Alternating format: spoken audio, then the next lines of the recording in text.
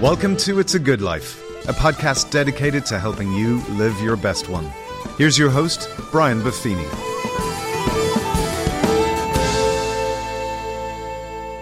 Welcome back to It's a Good Life podcast, where it's all about feeling, thinking, and doing better. We're talking this week about my best advice for a good life in 3 words. We covered the first one on Tuesday, faith. So today, let's talk about the other 2, hope and love. Hope can get you to the good life, and love allows you to get the most out of it. But wait, there's more, says the It's a Good Life infomercial. The next one is hope. Now, hope is often portrayed as some wishy-washy emotion, right? Just, well, I'm hoping. I'm standing in the rain hoping. And hope is anything but that. Another fantastic definition is the definition of hope, and it's a confident expectation. Let that wash over you for a second. Hope is a confident expectation. Nothing wishy-washy about that. And that's why hope ultimately springs out of faith, right? Faith is the foundation. It's God, self, others. And out of that comes this sense of hope, this sense of optimism. Believe in God, believe in self, believe in others. Boom. You can have the confidence and the expectation where there's hope for the future.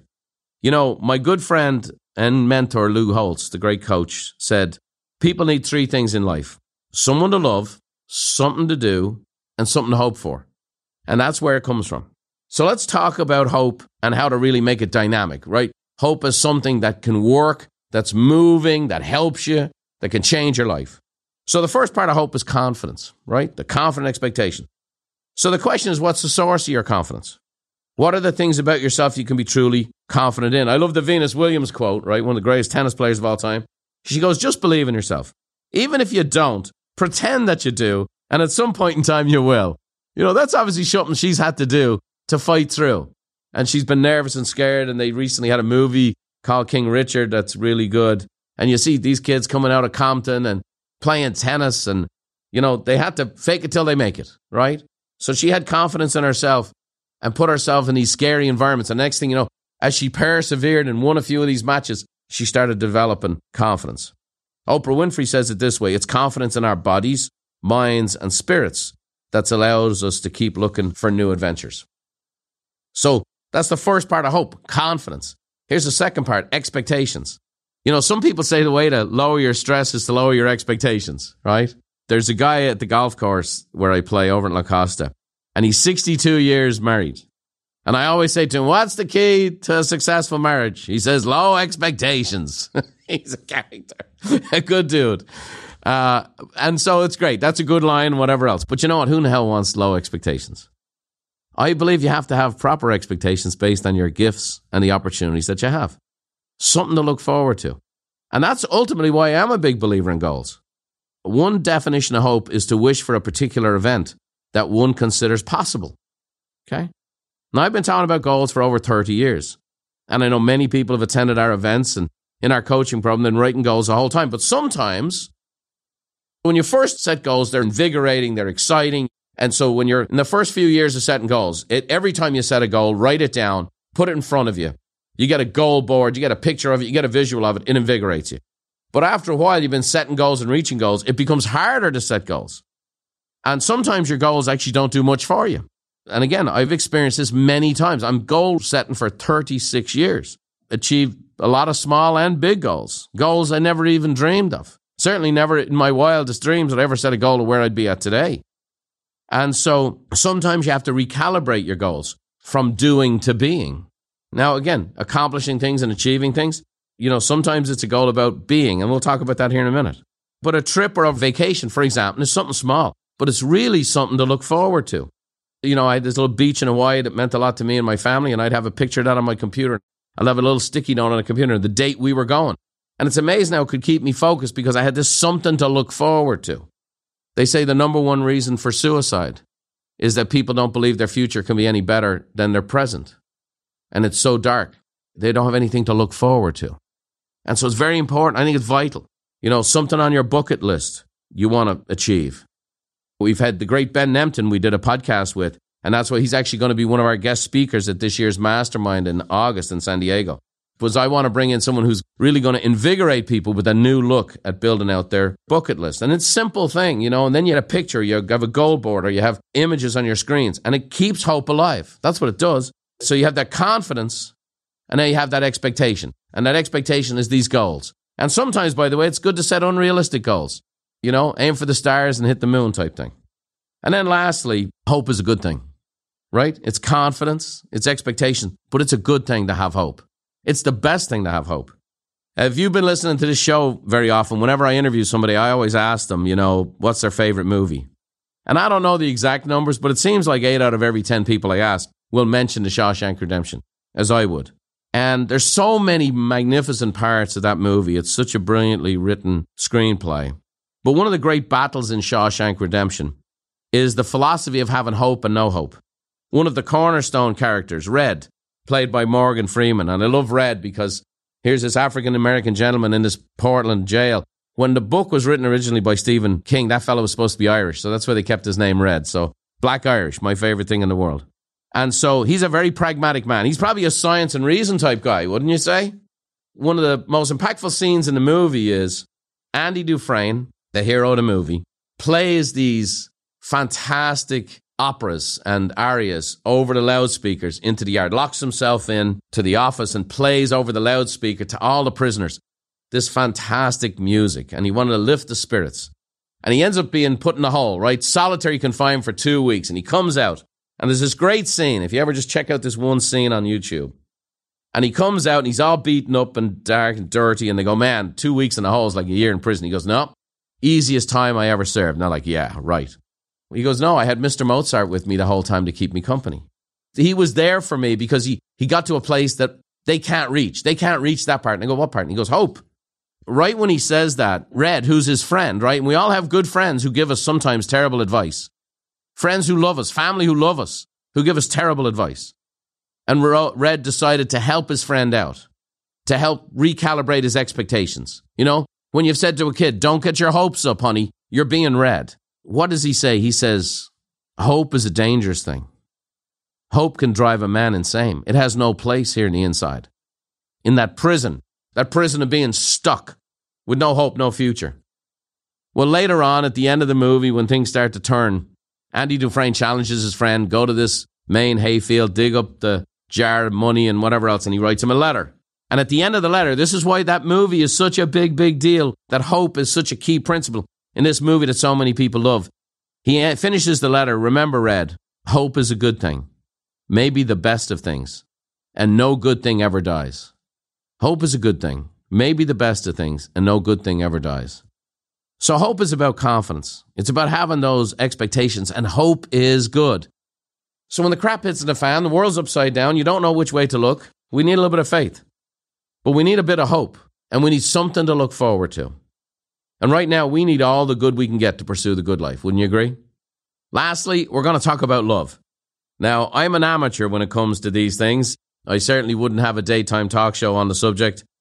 But I promised today to give you my best, so I'm going to give you my best. I'm going to send all my love to you through this microphone. One definition of love is that it's a set of emotions and behaviors characterized by intimacy, passion, and commitment. That sounds like a very pragmatic definition of it, doesn't it?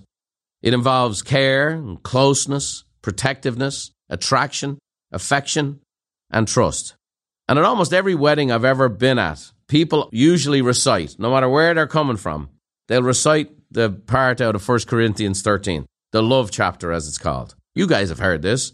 And it says, love is patient, love is kind, love does not envy, doesn't boast, it's not proud, it does not dishonor others, it's not self-seeking, it's not easily angered, and it keeps no record of wrongs. What a blooming list that is.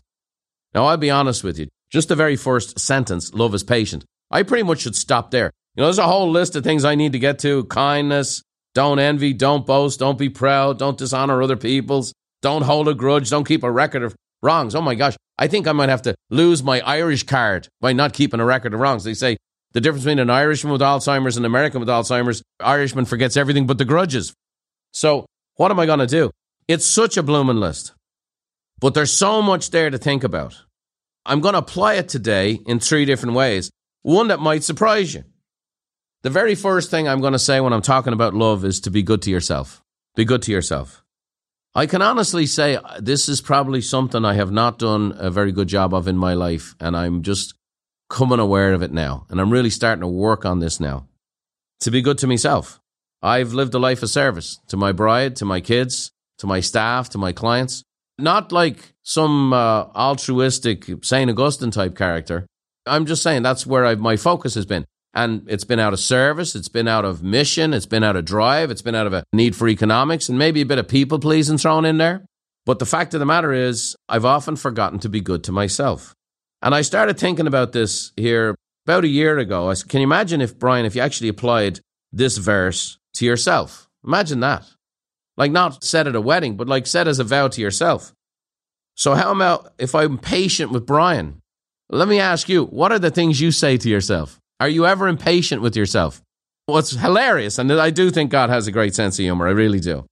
Yesterday, I had my first day off in a long time. You know what I did on the first day off? You know what you have? All the freedoms in the world. You know what I spent my day off doing?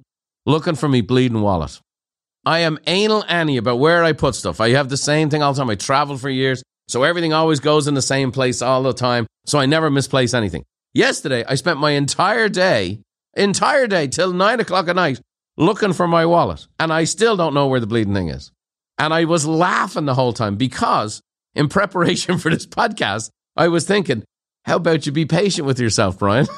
And so I didn't realize I was getting the test right away. By the way, I'm not sure how well I held up under that test. There was a few mutterings along the day. So what if you're good to yourself? Be patient with yourself. What are the things you say to yourself? How about you be kind to yourself? What are the types of things you say to yourself? And think about yourself. Don't envy or be boastful, caught up in pride. Don't dishonor yourself. Don't spend too much time looking for praise yourself. Don't get angry with yourself. Don't keep a record of your shortcomings. Now, the idea here is not to sweep your shortcomings under the carpet and you're perfect and that's how you need to view yourself and become a self-absorbed narcissist. That's not what I'm talking about. That's not where most people are. The idea here is to not keep rotisserizing your mistakes in your mind. That's what I'm trying to do. Like a chicken, on a rotary spit over and over and over again. So the mistake happens, a shortcoming happens, and we play it over and over and over. And then it goes from you're terrible idiot for losing your wallet to you're always misplacing things. Then the next thing is, man, I think you're losing your marbles. Maybe you're losing your memory. And the next thing you know, there's a pile-on going on, okay? Maybe I need to see a doctor. You know what I mean? So we do that to ourselves. We need to be good to ourselves. If you desire to love someone else, you have to be capable of receiving love. So what's your capacity? If you're running at about 10% of your capacity right now, and you love someone else with your whole heart, you give your whole heart to someone else, that means you're giving someone else 10%. So we need to be good to ourselves. Even if your desire is to be good to other people, we got to be good to ourselves. I truly believe the only way to expand that capacity is to truly maybe get some help. Friends can help with that capacity. Counselors can help with that capacity. In your business, a coach can definitely help you with that capacity. It's amazing to me, outside of all the systems and how-tos and whatever else, some of the most amazing work people that Buffini and Company do is helping people not just with their confidence and their goals for hope, but ultimately to get them to a place where they're working through the issues with somebody and giving them an honest sense of feedback. And it's like, no, you're great at this. This is what you're good at. You're going to be fine. I have no concerns about you at all because you're great at this and this and this. And it's just easy to forget. And so it's very easy for us to miss ourselves.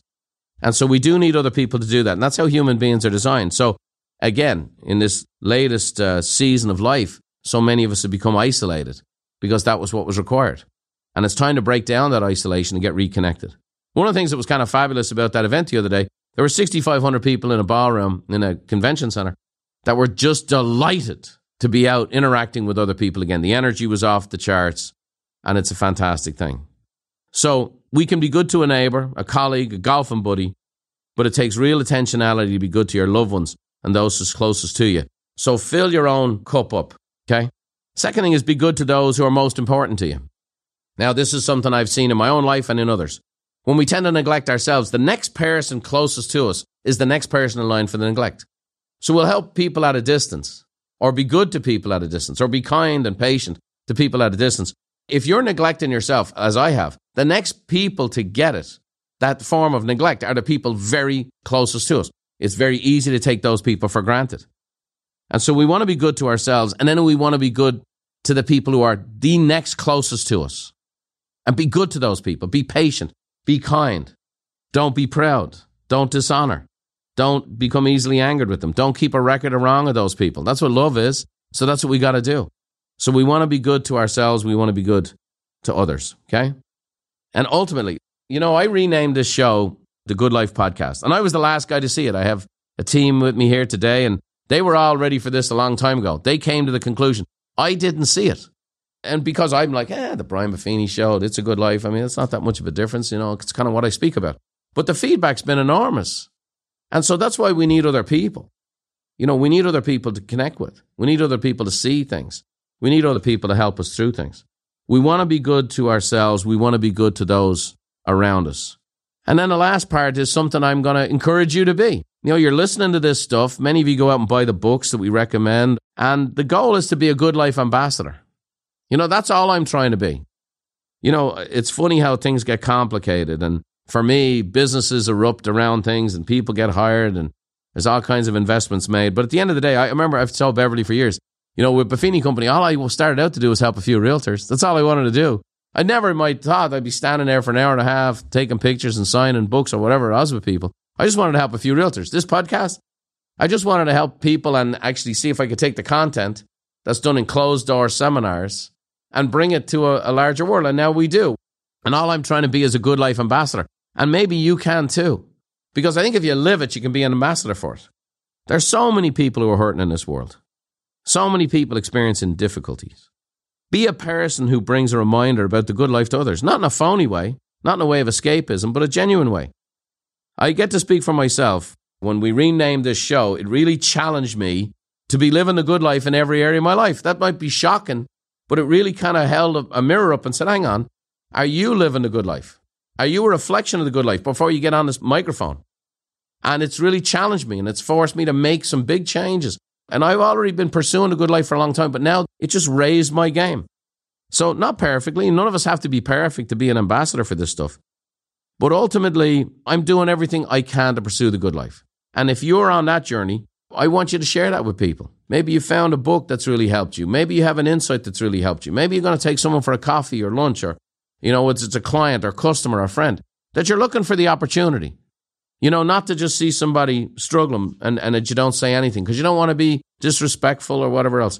But I think if you're living a good life, what you'll find is more and more people come and ask you. And they'll ask you. You'll become that ambassador for the good life yourself. So I know it's a little different today, but I wanted to share with you my best today. And it wasn't just as a reaction of one interaction I've had. It was kind of a straw that broke the camel's back for me. And I thought, what if I would really like to share the best stuff I have in a big picture. Obviously, this is not an exhaustive treatise on the subjects of faith, hope, and love, but this is just something maybe in the midst of this times, if you're stressed out and challenging and fighting and biting, scratching through life, maybe there's something for you here today. Because I wanted to give you my best. And for me, the best things in my life are faith, hope, and love. Those are the best things in my life. And that famous passage from Corinthians, when it ends, it says, 3 things remain, faith, hope, and love. But the greatest of these is love. So there it is. So I want you to know I love doing this podcast for all of you. I'm glad you've placed your faith in me when you subscribe to this and you listen to it. It means a lot. It means a lot to me and the team.